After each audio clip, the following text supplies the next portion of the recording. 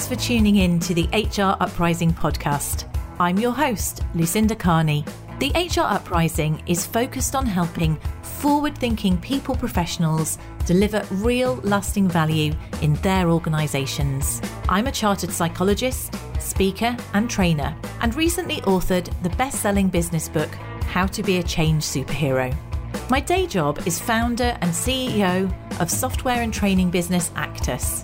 This gives me the opportunity to work with other businesses like yours. We are focused on building a better workplace for people wherever they are located, with the help of our performance, learning and talent management software and our training and consultancy services.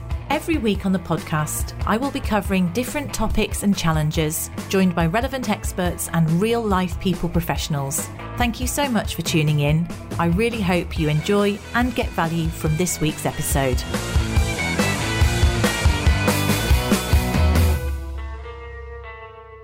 Welcome to this week's HR Uprising podcast episode. And this week, the topic is all about psychological safety, why it's so important, a hot topic in this hybrid environment, and most importantly, what we can do about it.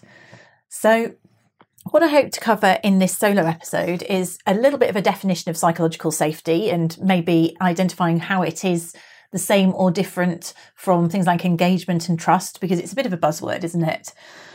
Explain why I believe psychological safety is something that we should really be focusing on at the moment in this hybrid world. I'm going to touch on neuroscience and some of the evidence for psychological safety and why it's important there. And of course, some tips that you can put in place to increase psychological safety if that's something that you think you want to focus on. So hopefully that will be useful to you. So first of all, what do you understand by the term psychological safety? It's an interesting one, isn't it? So it depends on whether you go back to the originator, and actually one of these classic terms, wherever terms become popularised, we often think the person who invented it actually isn't the person who invented it. So, for example, there's a lady called Dr. Amy Edmondson, who's the person, if you went on TED Talks and has written books on the fearless organisation, she's a person that's usually sort of seen as being the guru of psychological safety. But in reality, it was actually William Kahn who actually introduced the term in the 1990s. So he's a psychologist, and he defined it as being able to show and employ oneself without fear of negative consequences in terms of self-image, status or career. So it's about feeling able to be yourself was how he defined it. Now, Dr. Amy Edmondson is the one who took it to the next level, but her original definition was very much about team psychological safety is what she was talking about. So she had a 1999 journal article and she defined it as a shared belief held by members of a team that the team is safe for interpersonal risk-taking. So you can see that those two would fit together if you've got personally feeling able to be yourself, but therefore you're going to be more likely to be able to take a risk in a team. Now, how is it different from trust? Well, the main difference between psychological safety and trust is that psychological safety is about our beliefs around the group norms, really. It's helping us interpret how we believe, what we believe it means to be a member of the group, whereas trust is more about the beliefs that we have about one another. So it's looking at it more as a group thing rather than a team thing. So the key there, though, in terms of our group, again, is it's making sure that we feel that we are able to position ourselves against the group norms. We are able to make mistakes, raise problems, ask questions and disagree. And I'll look at that more in a moment in terms of the different steps that you might talk about it. But fundamentally, there is evidence and empirical studies from various regions across the world show that psychological safety does play an important role in workplace effectiveness. And in actual fact, Amy Edmondson, if you do Google her work, she talks about various organisations where big disasters that have taken place could be linked right back to psychological safety in terms of other areas or lack of it where disasters have taken place. I think BP might have been one of them, the pipeline thing. But the converse as well, successful organisations. So she talked about Toyota as being real models of this, where they had baked it into the culture that you should seek out mistakes, expect mistakes. So that really made the culture very psychologically safe. And also Google, back in 2015, they identified that psychological safety was a real key determinant of team effectiveness. And it makes sense, actually. I'll talk more about teams later. So hopefully we understand what it is. It's slightly different from trust. There are definitely links to engagement. And that is one of the things that comes through when you look at the benefits of it. So we can already imagine that there are going to be benefits from teams being more effective, but the empirical studies show that the specific areas where there's been a benefit from high psychological safety is in the area of having a sense of belonging. So someone who has a sense of belonging, you're going to be more loyal to the organisation, aren't you? So you are going to be more likely to stay with the organisation. We know at the moment that retention is a key challenge, isn't it? So psychological safety could be a really good thing to focus in on how you can do that. It also boosts employee engagement. So it looks that psychological safety could be a driver of employee engagement. I guess I would surmise that that's because people feel more valued or more bought into the culture, so more likely to go the extra mile. You can see there then, of course, there's going to be those additional benefits of things that have been correlated with engagement are, of course, productivity, profitability, retention, reduced health and safety issues. So you can see again, psychological safety via engagement linking to health and safety. People feeling safe to raise issues or concerns.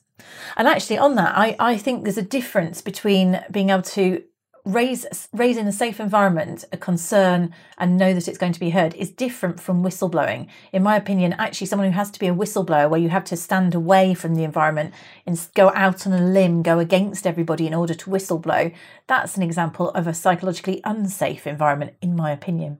Other benefits of psychological safety are we increase our learning from mistakes, so we get better results and less risk, and greater team innovation and creativity. So all of those are great things to have, and particularly important at the moment in a hybrid environment.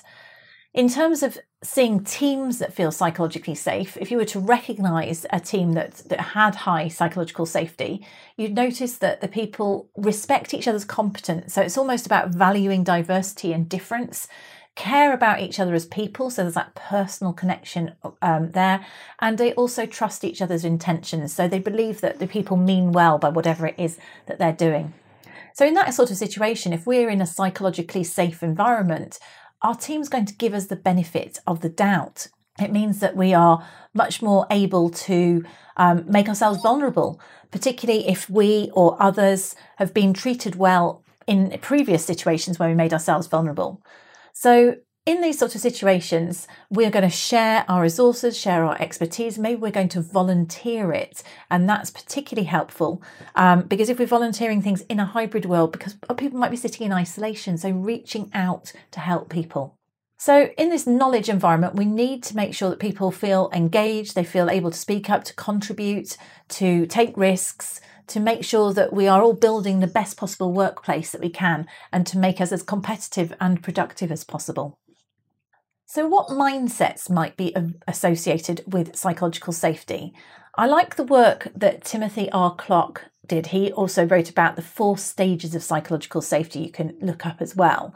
And he talked about these 4, the sort of path, if you like, to the highest level of safety. He started with inclusion, then it goes into being a learner, then a contributor, and then a challenger. So if you start by inclusion, so in terms of where we are here, inclusion safety means that we feel that we are able to be accepted. We feel that we belong in a specific culture. And this is something that I'm conscious that, particularly with lockdown and remote working, new starters may not have felt so much of this. It's been much harder for people to feel fully included in the recent times. And when we then take that to the next step, thinking about learning, feeling safe to learn and grow, if you are sitting doing a new job and you don't even know which folder to go to get key information or templates or something, it feels harder to reach out, much harder than it would have done when you were sitting next to somebody, you'd got them a cup of coffee and you'd had a bit of a chat with them and say, oh, which folder do I need to look at? So I think there's something about this distance and this put a gap or literal distance between us. And that can mean that we feel less psychologically safe in our workplace. That doesn't mean we don't feel safe. Maybe people feel quite safe at home, but they're not necessarily feeling able to contribute. And of course, the risk with that is if we don't feel that we belong, we don't feel safe to learn and grow, i.e. that means I feel safe to make mistakes, then I might feel unsafe to contribute. And that's the next level. We want to feel that we can contribute, we have something to say, our views will be respected and valued. And then the highest level is where we actually feel we can challenge. And, to be able to challenge, there's two aspects to that. One is actually caring enough to challenge. Disengaged people probably won't bother challenging unless they're just doing it to, be contrary, to entertain themselves. So to challenge is where someone is bothered enough that they're going to take a risk, share an alternative view of things, and trust that that risk is going to be respected. So those four levels, inclusion, learner, contributor, and challenger, are higher levels. And the mindsets that might go with them is the inclusion one is I feel that I belong here. As a learner, I feel safe to learn and grow. As a contributor, my thoughts and comments are valuable and will be listened to. And then as a challenger, I care enough to share an alternative view and trust this will be respected. You can think as a manager or a leader how you can encourage those different mindsets, can't you? So you can ask people to, what they're learning, or ask what they don't understand, make it safe for people not to know the answers. You can invite people to contribute and to comment, and you could even invite and welcome challenge. And this reminded me of the team work on things. If you think about Tuckman's work about forming, storming, norming, performing, where storming, that key bit to be a high performing team, you have to go through the storming aspect, which is where people disagree. They have disagreements where there's conflict and it can feel uncomfortable.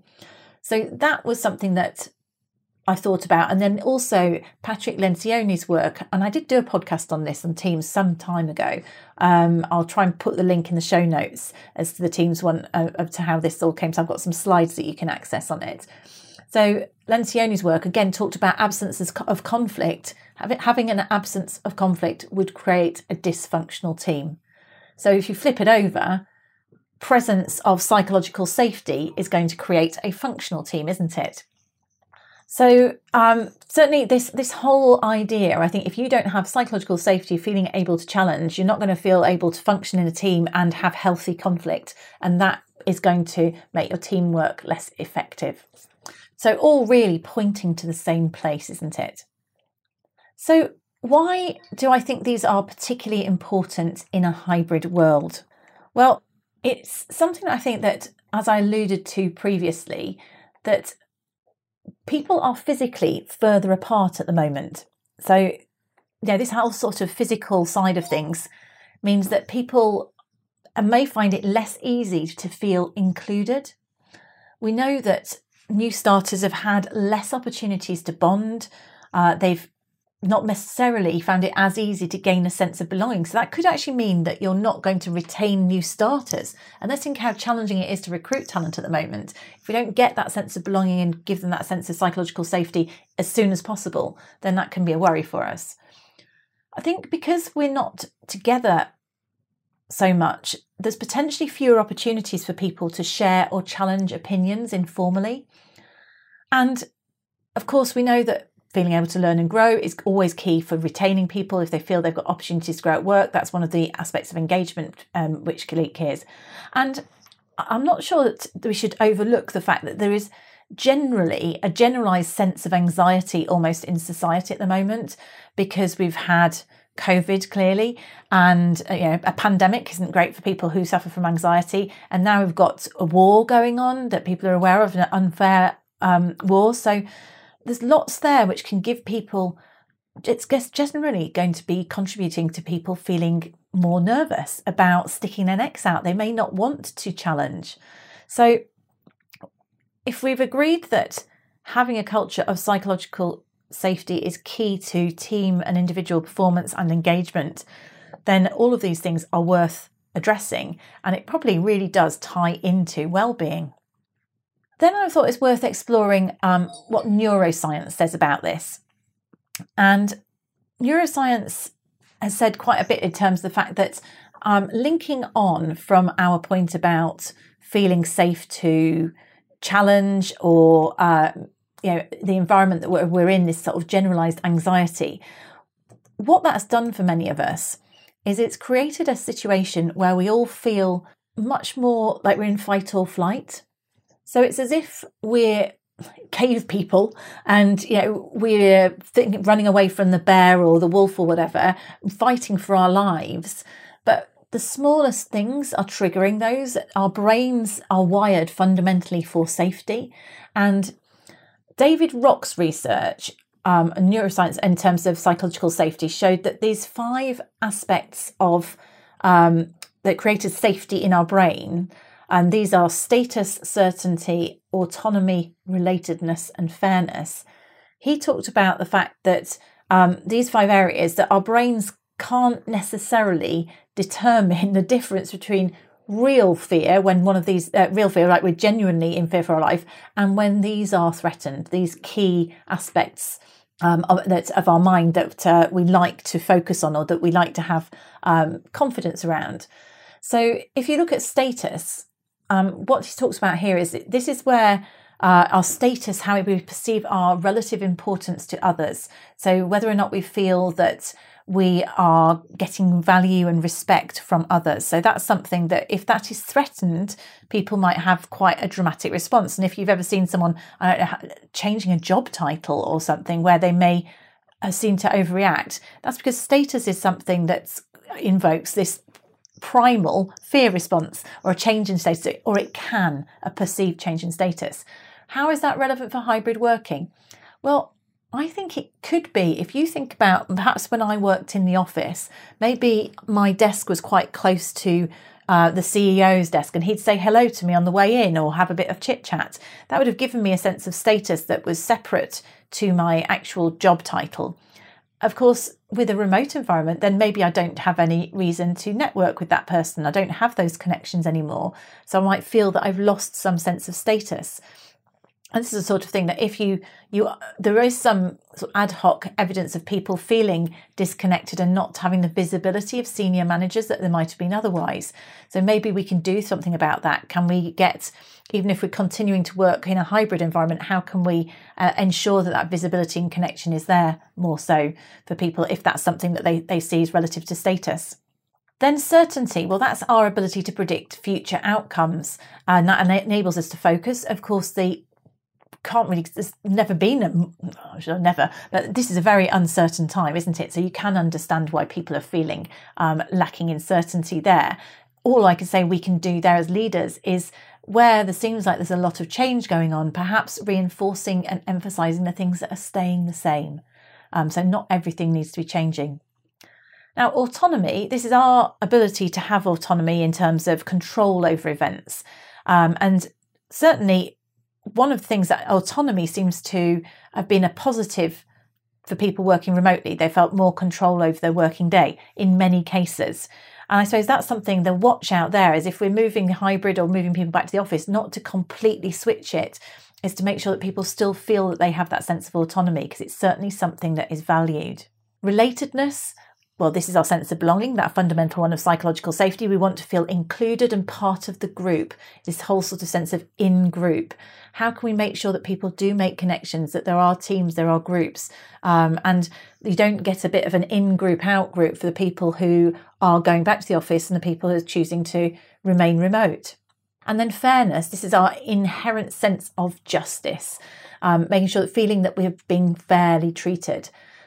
Now, I can see that you might have a sense of proximity bias in an organisation. If I perceived that someone in my team had, because they worked next to the line manager who is going into the office or has been working on a project with them, they may feel that they're getting unfair special favours because of their proximity, their physically proximity, or maybe they've been just working in that closely with them, which gives them a head start. So they get selected for the interesting jobs, perhaps because they're top of mind.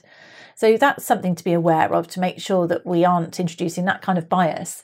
The other thing is the fact that when we are assessing people's performance, if line managers really haven't seen what people are doing, it could seem very unfair if they're the ones determining whether people have performed or whether they have get a certain pay rise or whatever. So making sure that systems and processes can be seen to be fair, because that is also something that's going to affect people's sense of belonging. So those areas are just interesting. That SCARF is what that comes to, and status, certainty, autonomy, relatedness and fairness. And it's relevant outside of hybrid working, but I just thought it was particularly interesting to think of it in relation to the impact of hybrid working potentially for people. So what can we do if we want to support psychological safety? Well, the things that we can do, there's lots of things we can do. Use our common sense, be humble as leaders. But I've got a number of points here that might be good food for thought if you're going to try and encourage it in your organisation. One of them is encourage leaders to acknowledge uncertainty and not override it. And it's a bit like change management, basically. So actually identify, yes, these are things, this is a change or this is uncertain, but remind people also what remains the same. We want to make sure that our managers and leaders actively seek out employee engagement by asking questions and invite ideas and views. So asking people what they think, asking and searching out that feedback.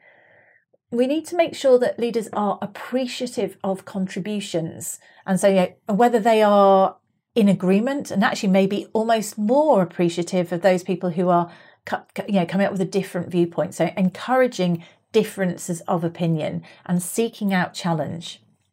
We should also try to, demonstrate that we don't know all the answers. Make it okay to be vulnerable. We talk about this as servant leadership. Just holding our hands out, admitting where we're scared or wrong or not sure what's going on. That can also make other people feel safe to do the same if our leaders do that. Ensure that we learn from mistakes as much as successes. So actually, what mistakes have we learned from? That's a great way of doing it. Offering to support people in a really practical way. So particularly if we're hybrid, so people might not feel that they want to reach out and ask for help. So, offering to share resources, knowledge or skills, and making sure that we have personal and professional collaboration. So it's not just all very transactional because we just get on a call and we talk about that task in front. Make sure there is some of that human contact there so that we all do feel valued as individuals. And then other things, just practical things that you can do. You could, at the start of a meeting, do a temperature check just to reach out for people and say, how are we actually feeling? Are we feeling a sense of belonging? Just to actually make it okay to feel about that, or differences. What mistakes have we made this week that we learned from? How can we share that learning? So those are the sort of things that practically we could ask and bring that to light. And if we want to enhance the skills of our leaders, we could provide them with feedback. So if you do something like 360 feedback, then you could make sure that there are questions in there about how included people feel.